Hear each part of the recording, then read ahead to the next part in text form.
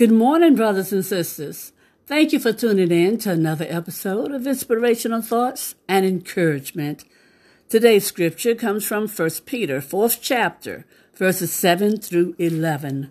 Reading from the New Living Translation, it says, "The end of the world is coming. Therefore, be earnest and disciplined in your prayers. Most important of all, continue to show deep love for each other, for love covers a multitude of sins.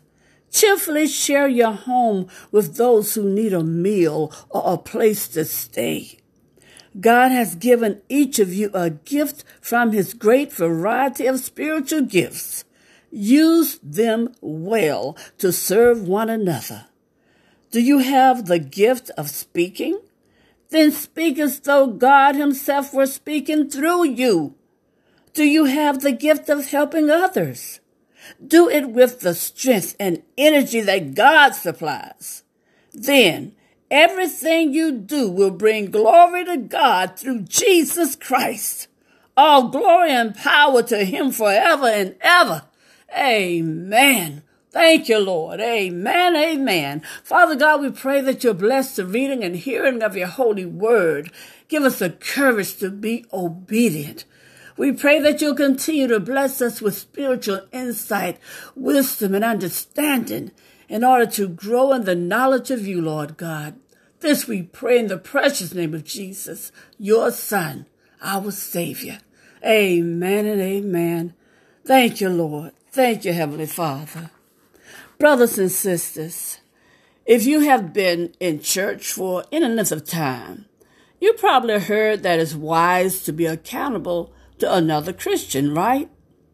Well, finding a reliable and spiritually mature believer to take on this role is one of means of protecting ourselves from temptations that could easily entrap us. When we know we're going to have to answer to someone for our choices, we're far less likely to yield to sinful desires, right? But ultimately, there is a greater motive for righteous living. Unlike a spouse or a close friend who may be able to help us make right choices, our all-knowing God sees even more than our actions. He discerns our intentions as well. It may be possible for us to fool people, but we can never hide from the Lord. Oh, thank you, Father. Brothers and sisters, Peter advises us to be good stewards of God's grace. 1 Peter 4th chapter 10th verse. In the apostles' day, the steward was a household manager. He himself didn't own anything, but was responsible for his master's possessions and affairs. In essence, that's what the Christian life is like.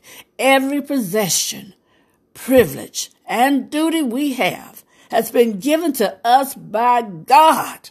I want to say that one more time, brothers and sisters. Every possession, every privilege, and every duty has been given to us by God. Amen. And as stewards, we are accountable to the Lord for the way we serve him. We're accountable to the Lord for what we say, and we're accountable to the Lord for how we treat one another. The goal is God's glory, not our rights or our comforts or our pleasures. No. Relying on one another through accountability will help God's children to live as his good stewards. And confiding in a trustworthy believer provides the motivation and encouragement to live in a way that honors our Lord and Savior. Amen.